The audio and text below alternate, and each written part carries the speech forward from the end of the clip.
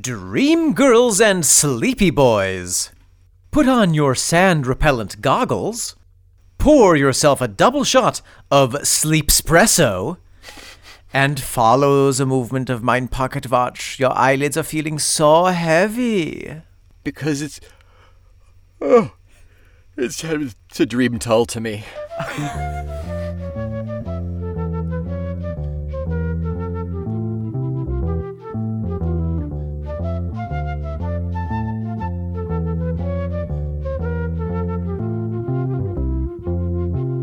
Welcome back, I am Omen Thomas Sade. And I am Nick McGill. Together we are the voices known as the Feckless Momes. And this is the delivery of said voices.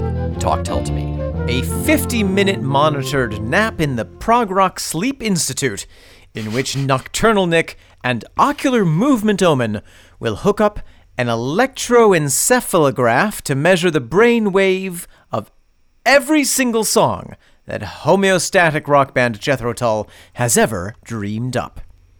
We will take a heavy dose of Martin Barr melatonin, take long-term readings on the David Pegg polysomnograph, fight our way through the fatigue-induced Jerry Conway cognitive impairment, and hold on to the Rick Sanders somnolence. And if we dive deep enough into our own subconscious, we may encounter the white noise machinist, the soporific sultan, the prince of the pillow, the deacon of delta waves, Ian Insomnia Anderson. That was a hefty one. That was. It was very good, though. Far be it from me to give you punch-ups and notes.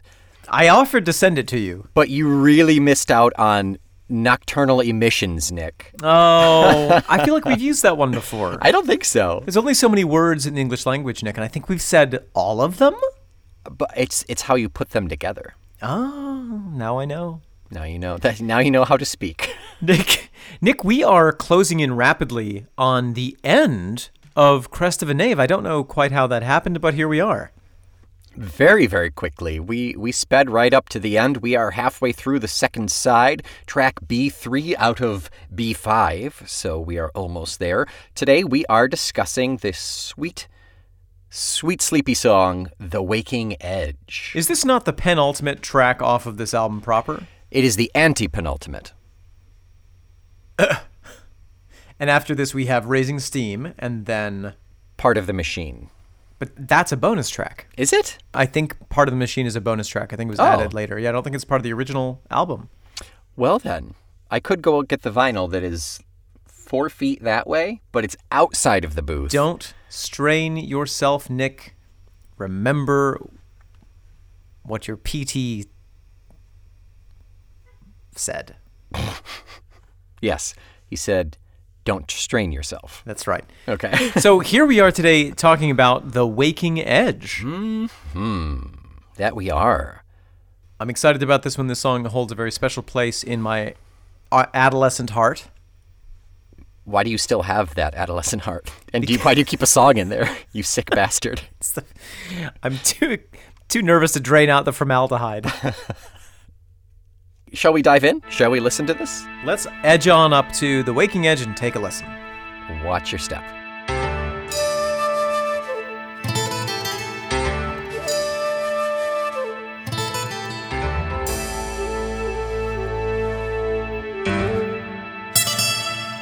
Nick McGill. What? A delight. That song. It's so freaking good. How lovely. How I every time I listen to it, I just pick up more nuance. It is so delicately, it's like fine lace. It's so delicately crafted, and you have to keep examining it and experiencing it to notice all of these subtle craftings. Experiencing the Lace by Nick McGill. Oh, yes. That is my autobiography specifically about the time when I was a lingerie designer, purveyor, and consumer. That's the chapter. That's a chapter in your overall autobiography. Yeah, I mean, it's a couple of volumes, though, so it's... I like the metaphor as well because lace is only attached to itself. It doesn't have a backing. That's what makes it so difficult to make. And this song it seems to hold together without any underpinned structure. Yeah. Unlike a lot of the other songs that we have, there's no one element that drives us all the way through the song. It's all these, like you say, these delicate threads, one overlapping the other in a supporting each other in a non-Newtonian way. Non-Newtonian lace. Non-Newtonian lace. Oh, it's tatting. Tatting. To tat is the verb to create lace. Tatting is all of those intricate little sewings and nice. knittings. Yeah, what a lovely tune. Just really, really pleasant and mellow and sweet and mournful. And yeah, there's a lot packed in this baby. I'm going to struggle to remain objective as we talk about this song because it does hold such a dear place in my heart. But one of the things that I love about it is, it's about 5 minutes long. It's 4 minutes, 30 seconds long. Yep. The entire first minute and a half is prelude, and it gives itself space to really build that world.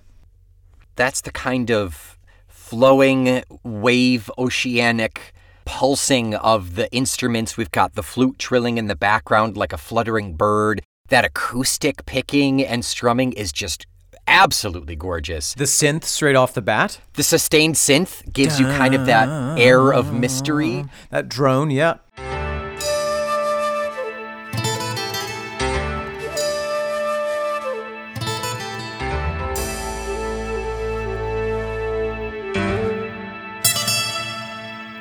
That's the dream.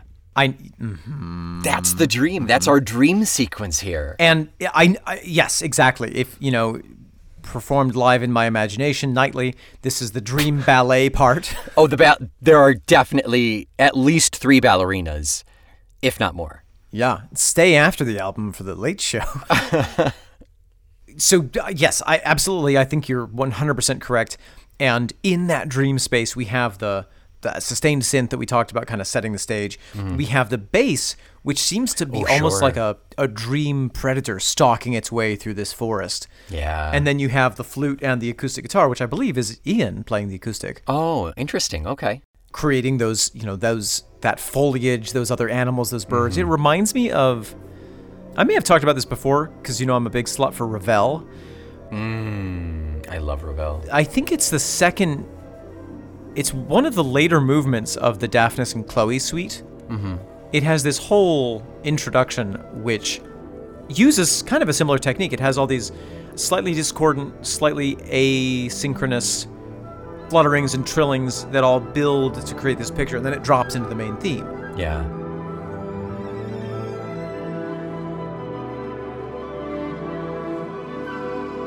But it really creates that sense of dawn, that sense of a dream half being dreamt. Yeah, it's really potent. Is there, right before that fade out and drop out, is there a key change in the organ? Let's go to our hymnals. There are a couple of different sound changes, but none of them seem drastic enough. I could be completely wrong.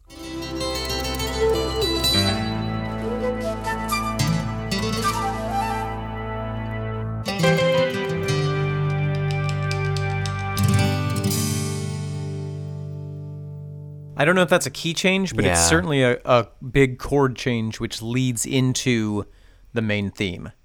I guess it's just 2 chords leading into, like you said, giving us that kind of preview sound. It's the cusp on the waking edge, but those are a lot brighter than what we've been hearing for the last minute. So I think probably that's the difference. Another fun thing in this intro is Jerry Conway giving us those non-even percussion moments that ta ta ta ta ta ta ta ta ta ta ta ta ta ta ta.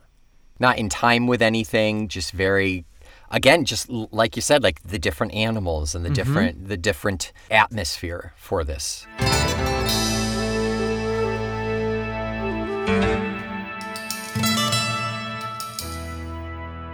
It reminds me there's a percussion sound that is used, I think, in kabuki theater. Ooh. Where the percussionist will go da, da, da,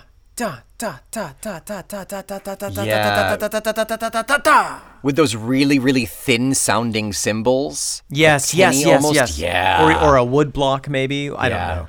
Scary, very scary sounding, which, I mean, it's kabuki, so.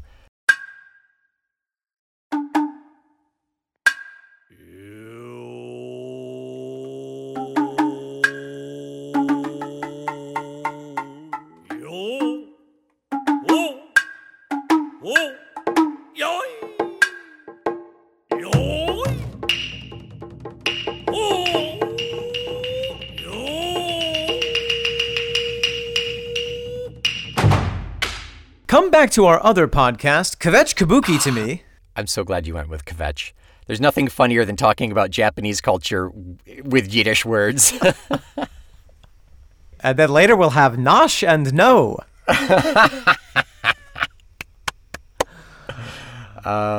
Okay. Sipsaki and Samurai with me. Oh, that's good. There we go.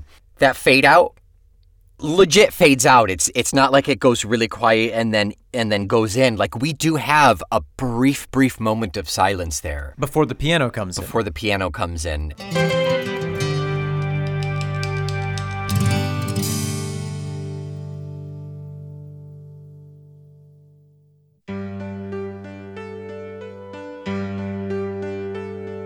And then at 1:30 is really the end of the intro, I think, and it Yes. really comes in. And then we have Martin. Then we have electric in there. The edge of a half-dream glowing. Yes, although what's interesting to me, and maybe we're hearing this in a little bit different ways, but I'm fairly certain that most of the guitar that we hear is Ian, because it is mostly acoustic. There is electric, yeah. Oh, definitely, yes. Yeah. Martin is in this song, but I feel like the electric guitar is almost subliminal. It's sublimated within the body of the rest of the song. And to me, like, if you look at the instrumentation, we have the piano. Who's playing it? We have the organ. Whomst did programmed. We have the flute, and we have a ton of acoustic guitar. And so this feels like a very personal song to me, Ian-wise. Yeah. We still have bass. We still have drums. We still have Martin. Sure. But yeah, I mean, the bulk of it is Ian-led for sure. Yeah. The Ianosity is at a high level. It is. It is. But I think once we get through that transition, most of it kind of falls and kind of congeals into a little bit of a structure, except for Martin's guitar. Tell me more about that. He does those random stings here and there. They're not quite in time. Most of it is just plinks and stings and this and that. And I feel like we just heard that recently, and we just heard, I think you might have read it out of a book that Martin said that, like, this was one of the, somebody said this was one of the best Martin albums because, I think Martin said that. oh, Martin said it? Yeah. And I think Ian also said it. I think both of them feel really good about his work on this album. Yeah. That he's finally free, you know, he's finally comfortable, and he's not under this the strictures of something, like something switched. Yeah. And we've heard a couple of other songs on this album where he kind of walks. He kind of takes the guitar for a walk. And in this context, it gives us that sense of that feeling when you've woken up, but you occasionally have that little moment of relapsing into microsleep.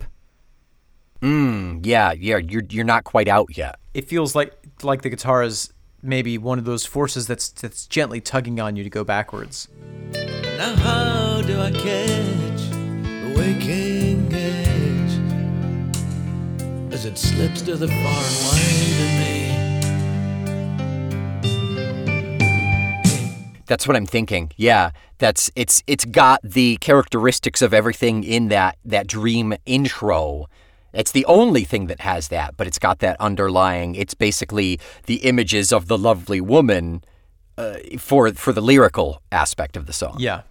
Oh, yes. Well said. I love Peggy's contributions to this song. It's so nice. It's so mellow and sweet and just it just carries a lot of emotion. He can deliver so much with the bass. And so simply, I love... That's exactly what I was going to say, yeah. On the first, didn't I try to hold it down? The bass goes dum, dum, dum, dum. Didn't I try to hold it down. And it's just, it's grounded. It's so good. It's so good, Nick. The next line, freeze on the picture, hang sharp on the sound, we've got backing vocals. Freeze on the picture, hang sharp on the sound. Yes, harmony. We've got harmonization. I don't think it's Ian. It doesn't sound like Ian. It sounds like it's probably Peggy. Oh, interesting. Yeah. I thought it was Ian doubled up, but you could be completely correct. I think it's a little more... I think it's more harmonious than the Ian harmonies. The standard Ian yeah. double grumble. I'm just going to pitch it down a little bit. Yeah.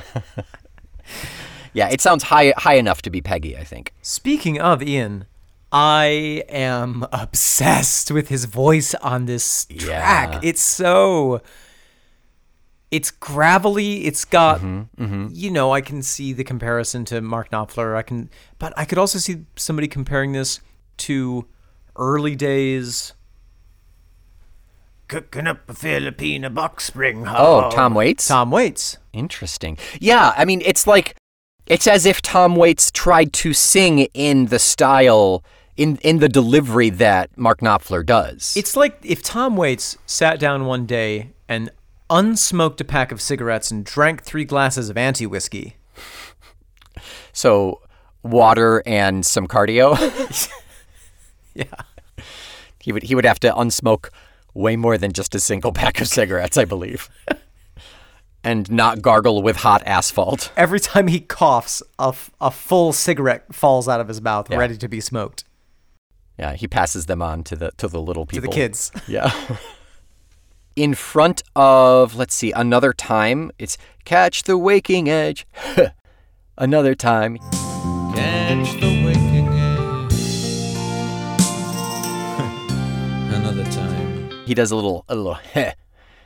And then another, like just after that, just after Another Time, we get this funny little guitar ba in between Another Time and Familiar Shadows.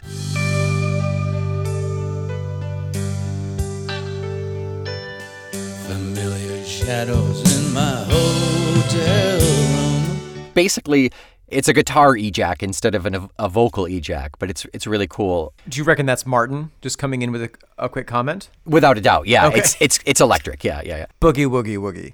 Unless Ian went over and plucked it, which he could have. He threw a ping pong ball. And got him right in the guitar. The thing that's cool about Ian's voice and then the acoustic guitar, which is being played so prettily, it provides this wonderful contrast between the dark and the light, the warm fondness and the lack of one's desire, and the melancholy, the heartache. It's so fine. Yeah. What's that poem, Nature's First Gold is Green, the hardest hue to sheen? Nature's first green is gold, the hardest hue to hold. That's it. I've never heard it. I don't know. Let me look it up. Look it up. This has been the most stop and look up episode we've ever had. Is that? It could be. It is. We've never gone back to the song to re-listen to it many times. We have. No. It's usually like one. Nature. And then we just blindly guess the rest of the episode. First green is gold. By your friend and mine, Robert Frost. Robert Pattinson? Robert Pattinson Frost. Nature's first green is gold, her hardest hue to hold, her early leaf's a flower, but only so an hour. Then leaf subsides to leaf, so Eden sank to grief, so dawn goes down to day. Nothing gold can stay. That sounds very Robert Frost.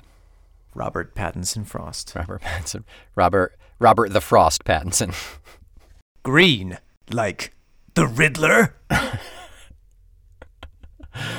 At about 3:19, it's the only place I heard it. It only lasts for like a second. It sounds like there's a little synth violin in there. It sounds very stringy to me. Didn't I try to hold it down? It is not synth violin, Nick. That is the one and only Rick Sanders. That's right. I forgot he was coming in. I reminded you in my introduction. I forgot in the introduction. I offered to send it to you. You're right. Yeah, no, that's Rick Sanders making an incredible contribution and really reminding us why we love strings in Tull. I wish it was a little more evident. I'm going to have to go back and try and find it again. But it's so pulled back. It's so, and with everything so subdued to begin with, the fact that it's so difficult to hear that, it's got to be like a mixing thing, or maybe that's the only part he played. I don't know. Yeah, I think he only comes in for that middle half, that middle third. Okay, yeah, I definitely have to re-listen to it then. Nick, anything else to say about this incredible, subtle masterpiece, The Waking Edge? Just the same thing I think we've said about every song on this side, that fairly quick fade out. Lovely, beautiful. And in my mind, sonically, Raising Steam is right there. Right there. I've never had so many songs consistently, even the albums that I've listened to on repeat. Like War Child, I could tell you exactly what song comes after the next one, but sonically, I'm not anticipating it. Yes, whereas this one, yes, I understand. This one, like, Raising Steam has to happen, otherwise there's no closure. Now the sheets are cold beside me.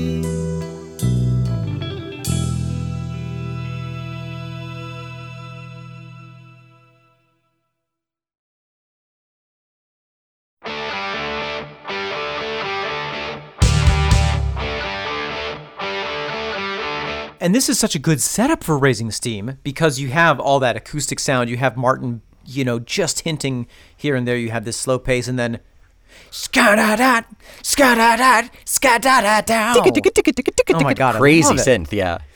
The only other thing that I want to point out about this is Ian's beautiful little ornamentation at the very end, his little last guitar note. Scoot-a-little-little-lee. Yeah. Fast fingers. That fade out is really lovely. It's great. It's kind of unexpected if you didn't know the song. Like, it happens very quickly. And I think that's super poignant and potent for this song specifically. It's a poignant preuntable. That it is. It's one of those. Nick, why don't we step into my blanket fort here? Okay.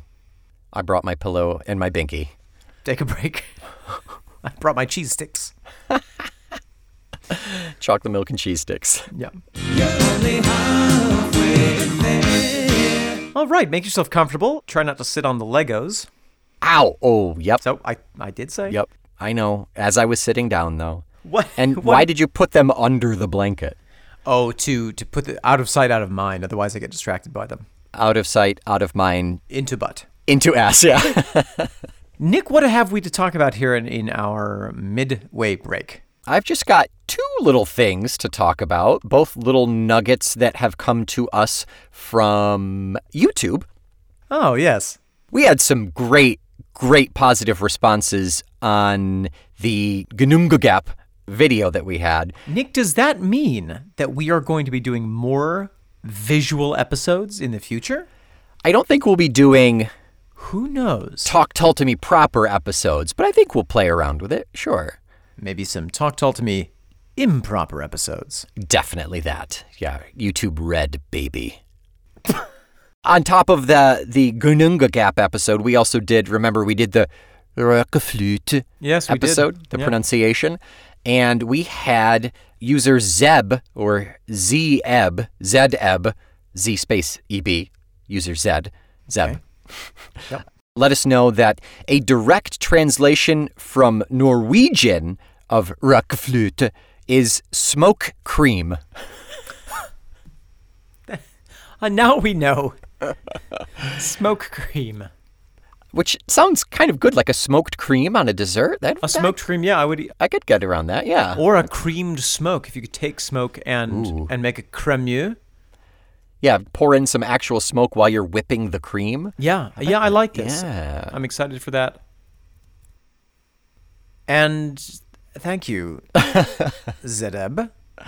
And also from St. Pius X Catholic Church on the Gnunga Gap reaction video. Did you say ex-Catholic Church?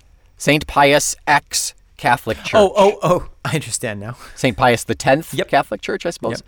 Or is it That's not a versus, right? I guess it would be V. St. Pius versus the Catholic Church. It's my favorite comic book series. From St. Pius ex-Catholic Church, greetings. I am Fred, a Tull fan since 1968. Wow. OG, maybe he is St. Pius.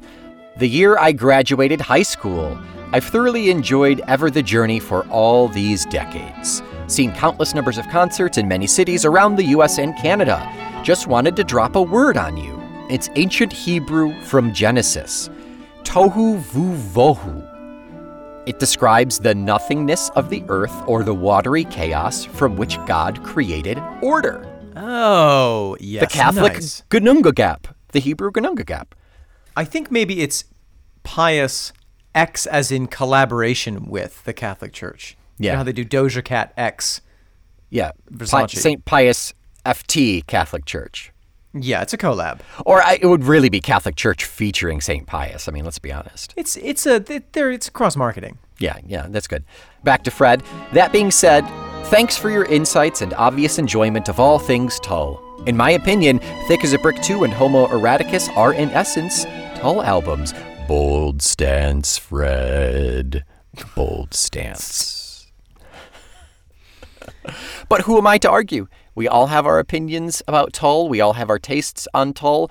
And if you enjoy those albums enough to work them into the rotation, then yes, they are Tull.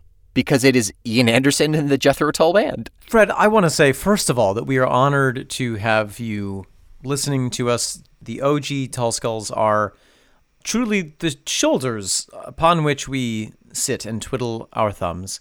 Right. And so it's just a pleasure to have you listening. Secondly, I think that this illustrates the point of the illusion of the division of things. Of all the illusions which we are subject to, the illusion of the division of things is one of the most difficult to break. The idea that there are Tull albums and non-Tull albums, and there is an I and there is a you, that's all nonsense. There is just is. And is Tull. Tull was, will be, and are. Wow, you're questioning. I see you are like having a moment. You need to absorb and digest what you just said. Are you having an existential crisis right now? I blacked out. What were we saying 2 minutes ago? I don't remember. Anyway, thank you, Fred, for writing in. Thank you for watching the YouTube videos, and please, we'd love to hear more about your journey with Tull. Yeah, absolutely. What's your jump start? Sure, the year you graduated high school was 1968, but how did you know? Did you listen to the Blades? Did your older brother get This Was? Were you the older brother who had This Was? Who knows? But thank you, Fred. Thank you. Oh, I think I hear Mary coming in with our warm milk. Hey, me young scholars. I see you have your blanket fort. I've brought you your milk, and now I've got a magic trick.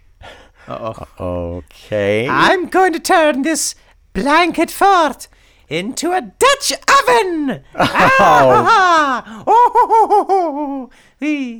Mary, nice. Mary and Dairy, Nary mix. Let's get out of here and get some fresh air. I'm going to throw up. Here we are, the second portion of the episode. We are talking context. And I feel like this is definitely a lot less confusing than, well, I guess Mountain Men wasn't that confusing. This is a lot more straightforward than Mountain Men was. We needed a lot of context for Mountain Men. Yeah. I think we kind of know what we're dealing with here on this song. And that's not because it's a simple subject. Oh, no. It is because I think it is common to the human experience to sleep, to dream. To sleep, perchance to dream? Perchance to dream. And in that dream of death, what dreams may come. Jethro Tull. But genuinely, I don't know if I've ever spoken about this on the podcast, but I have often been fascinated by dreams. I actually wrote an entire play about dreams that was partially devised from the dreams of the participants. That's right. I forgot about that. And so I have a particular fascination with the nature of dreams, where they come from, what is their relationship to our waking life. And this song is so fascinating because it is about the edge between dreaming and wakefulness, the waking edge, which is, as far as I understand, a complete original phrase. I don't think anyone has ever used that. Yeah, I think the concept has been explored countless times in literature and songs and stuff, Sure, absolutely. but I've never heard this used specifically for it. Often we hear about, the edge of a dream, okay? Kind of like you're sneaking up on a dream, but this is on the exit of the dream Right, yeah. and trying to hold on to that dream space as the realities of your biology are waking you up because of your circadian rhythms. Yeah, or your or your child is listening to his music and singing at the top of his lungs at 6:15. Is it Black Sabbath that he's gotten into? It was, let's see. Oh, no. Ray woke up. We woke up when he was singing Toss a Coin to Your Witcher. Oh. And then when she went into his bedroom, he was singing Beastie. Really? He loves that song. Wow. Loves it. What Yeah. a nerd. What a nerd. I beat him up as soon as I got in Took there. his lunch money. Let me give you some lunch money. Now, shake out your pockets.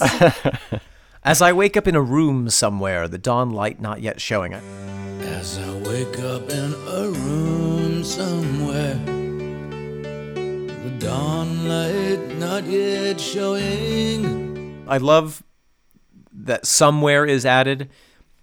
To me, that Yeah. helps to add to the personalization of the reality of Ian's tour life was he was always waking up in a room somewhere. Exactly. Yeah. And when you're traveling a lot, I'm sure you may have experienced this. A lot of our listeners will have experienced this. That momentary sense of like, "Ooh, where am I? Yes. Yeah. What city am I in?" I even had that after we did the move. Sure. Yeah. I was like, which bedroom am I in right now? And then there is just a thin horizon between me and her, the edge of a half-dream glowing. There's just a thin horizon between me and her, the edge of a half-dream glowing. Oh my God, I just want someone to paint that. Yes. Yeah. The curvature of the sheet over the body and like the sun just breaching. Wow. Yeah. Well, I felt her in my dream last night. Strange how the sheets are warm beside me.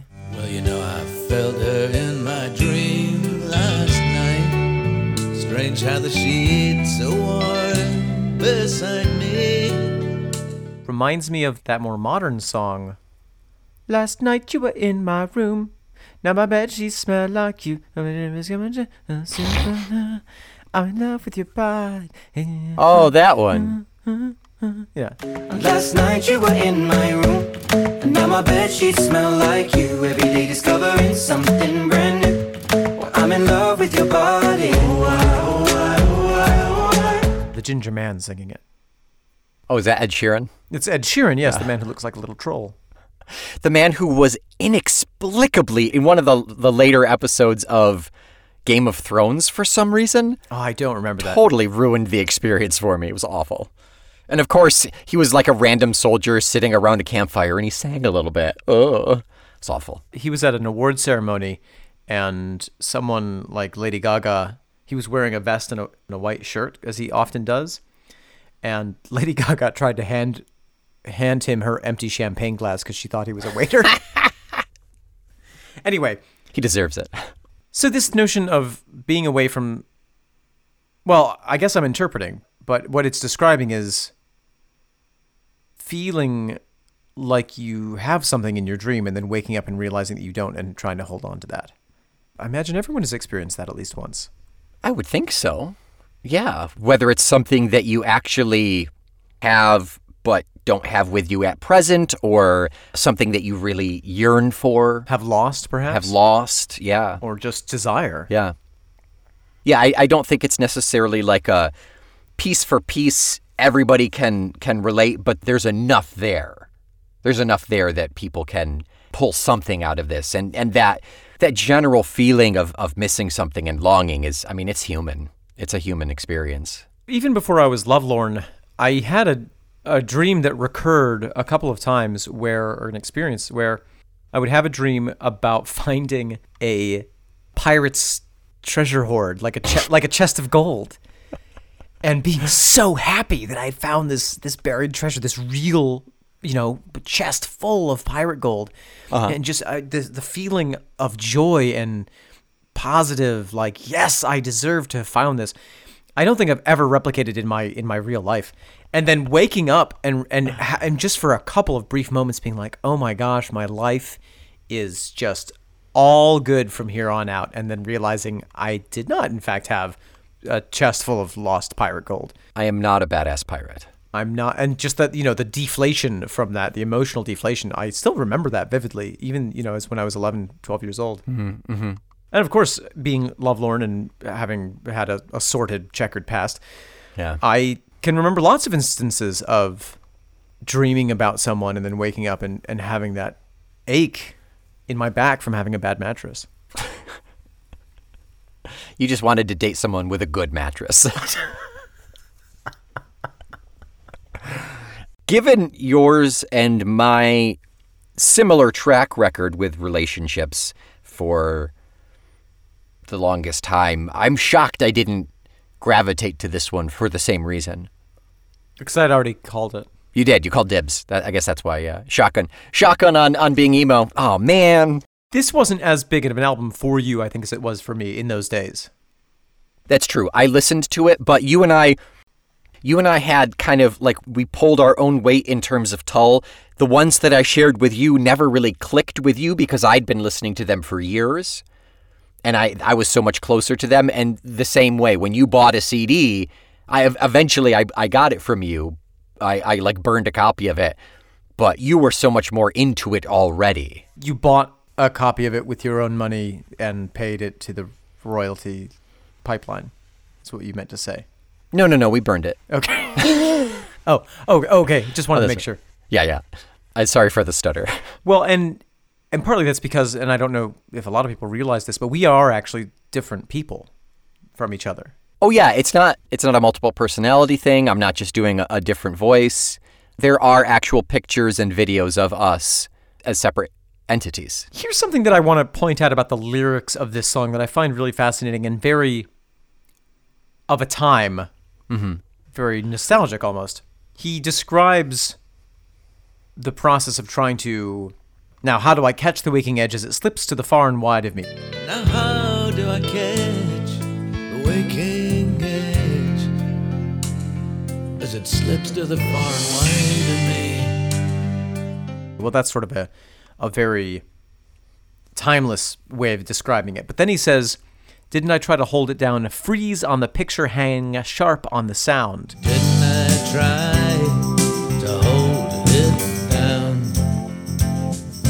Freeze on the picture, hang sharp on the sound. He later says, what button do I press for rerun? What button do I press for rerun? I love the language inspired by the technology of the time. Yeah. It's like, do you remember when you were a kid, when you were a teenager, you'd be watching a PG-13 movie and you'd try to pause the videotape right when they'd show the boobies so you could finally see what they looked like? Of course, you never could actually pause it at the right moment. Yeah. 33 minutes and 59 seconds to find a little worn out spot on the VHS of Charlie's Angels. I was wondering what movie you were going to go with. But I love that he builds that into the description of a dream. And I mean, who of us hasn't thought, wow, wouldn't it be cool to wake up and have a VHS cassette of my dreams from last night that I could just plug it in and watch, or an MP3, or it downloads it into a file. And they actually have that technology now. I heard about a study where you can think of an image in your head. I guess this isn't quite dreams, but you could apply it to dreams. You could think of an image in your head and a machine will 3D print the image that you see. No, that's nope. Mm-mm. I volunteered, but they were like, please, we have enough penises. There's only so much big black plastic that we can work with.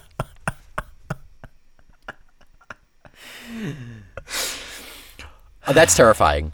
But I think, yes, the idea to like, oh, I've now got some form of physical media of the dream that I just experienced, but also just the ability to hit pause or to rerun something, you know? And then what is amazing on a meta level is that is what this song is doing. Yeah. He had a dream and he used the technology which was available to him called a pen and paper. Called singing a song. But really, that is a technology. I mean, songs and stories and poetry, that is one of our oldest, most powerful forms of technology. Yeah. He used that to capture some element of the dream and be able to relive it over and over and over again. And not only that, but share it with other people. Holy cow.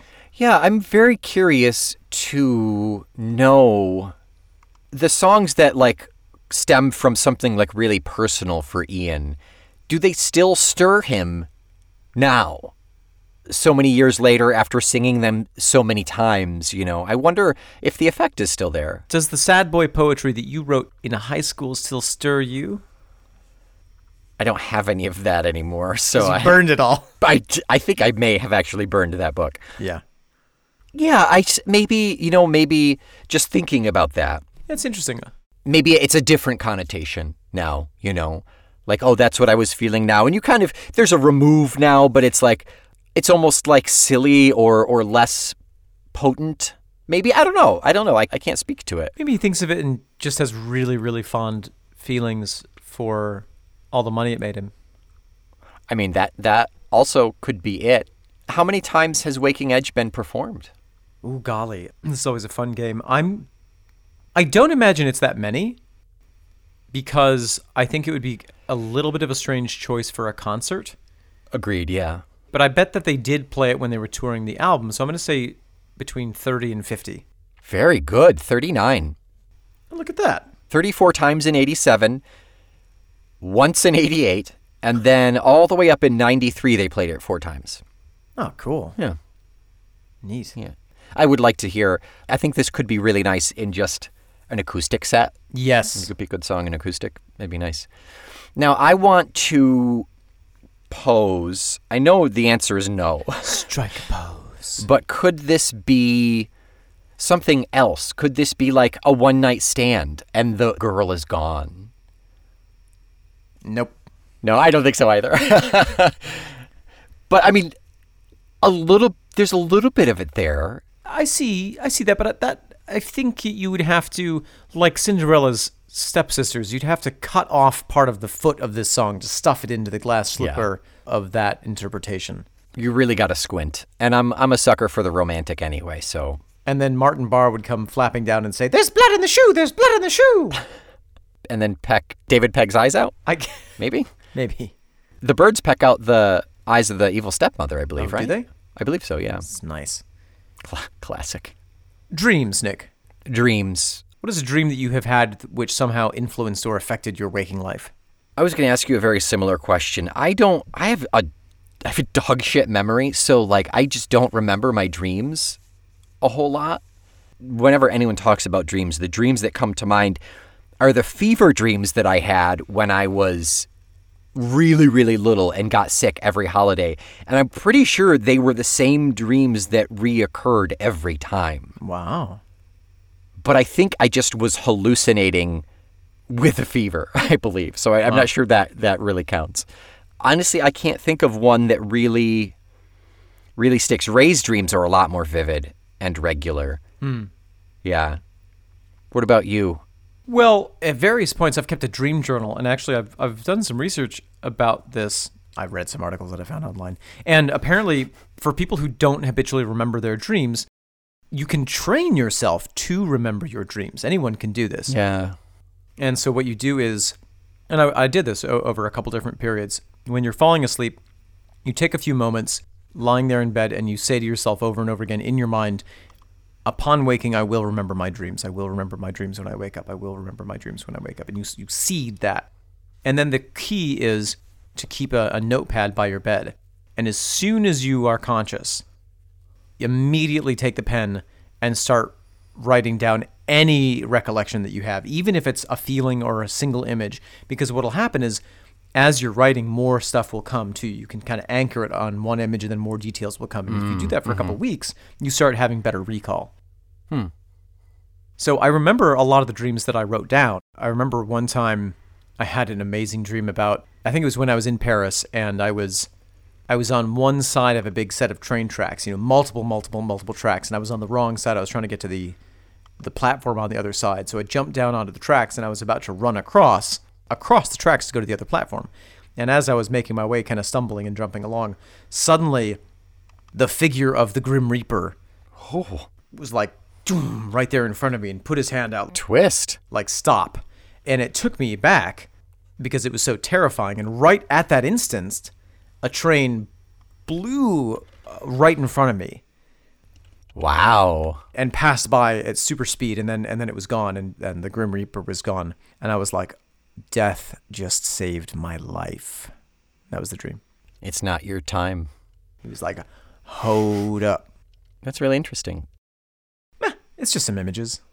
Do you remember anything that you can tie to it from your waking life around that time? I lived near some train tracks, so I think that was an image that was, and I probably felt like I was on the wrong side of my life. Oh, interesting. I had a bad orientation toward my life, but I don't know what death represented except for death.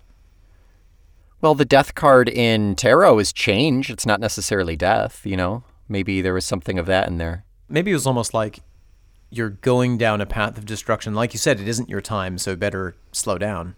Yeah. Interesting. Slow down, you're going too fast. You got to let the moment last. Da-ba-da, squeedly-dee. Feeling good and being busy. Is that from a musical? I think it's Simon and Garfunkel. Oh, Garfunkel. Garfunkla. Slow down, you move too fast. You got to make the morning last. Just kicking down the cobblestones, looking for fun and feeling groovy. Nick, anything else? We've gotten way off piste here. Anything else to say about The Waking Edge? No, that's it for me. I am pretty enamored with this song. I think it is absolutely lovely and sweet and really hits that romantic spot. I feel like it's been a little bit since we've had a romantic song. I would put this firmly into the Missing Shona bucket. Oh, without a doubt. Yeah. I think it could be paired with Home, maybe. Sure, absolutely. Yeah. Yeah, nice pairing. As the dawn sun breaks. You've got the dawn metaphor, in both. That we do. Well, I felt her in my dream last night. Now the sheets are cold beside me.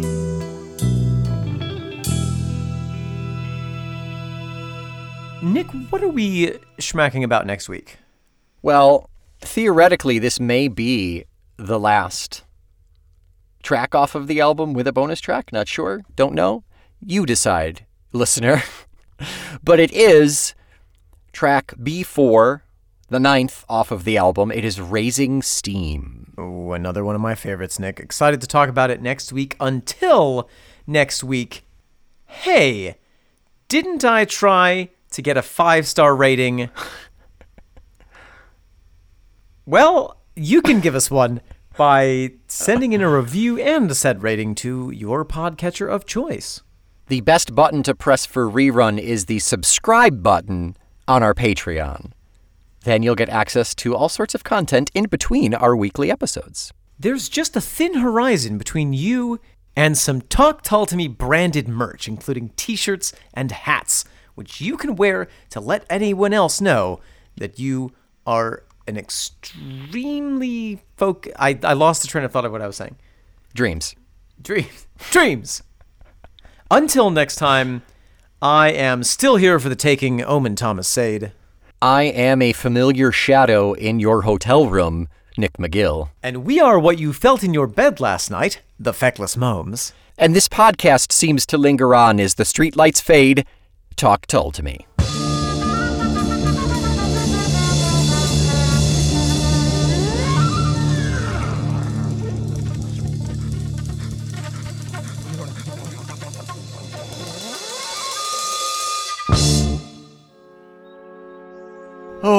My shift is it's just about ending.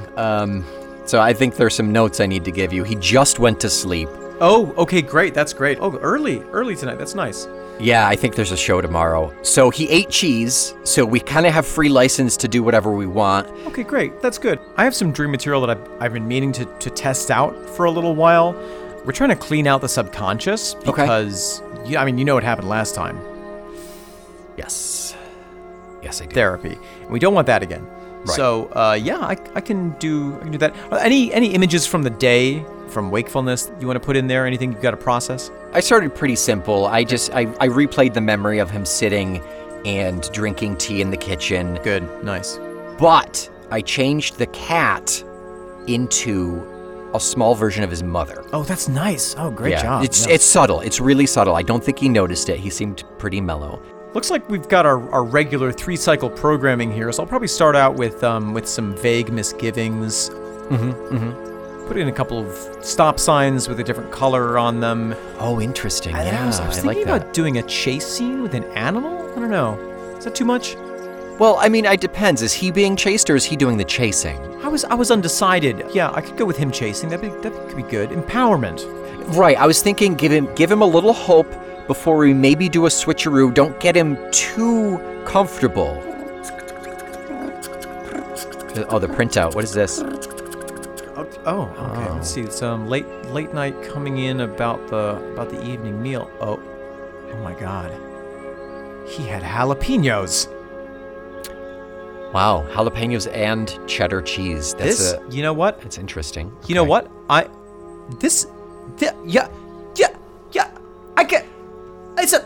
It's party time here. We are authorized to release anything at this point. Bring open the sluice gates.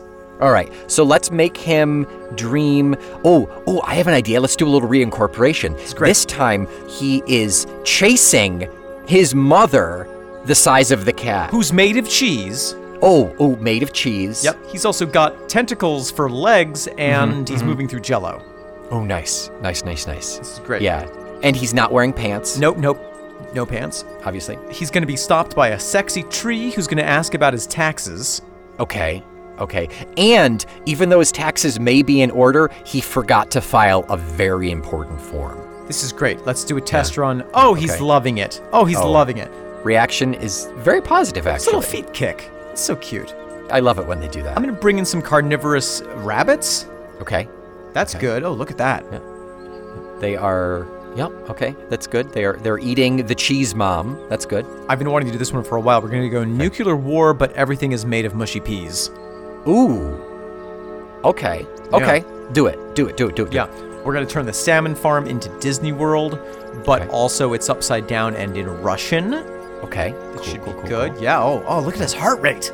Ooh. This is fantastic. Yeah. Wow, we're really giving him a... Okay, this is a dream I've been considering. I don't know if it's a You know what? too Throw it in. Intense. Okay, so we're going to make him think that he's... Let's do like 40 years in the future. He's like a really successful musician now. And then he finds out that two like random people that are like old enough to be maybe his grandkids are doing like a podcast about him. That's so sick. Let's do it. Programming, enter. Okay. Oh. Talk to me protocol. Yep. Oh, it looks like he's in the nightmare zone. Okay. Yeah, good. Okay. Good. It should be a nightmare. Yeah. Yeah. I'm going to make an announcement in his brain. This will help to make everything. He'll know he's dreaming. Really resonate, yeah. Talk to me is a proud member of the Feckless Mom Zodiac Network.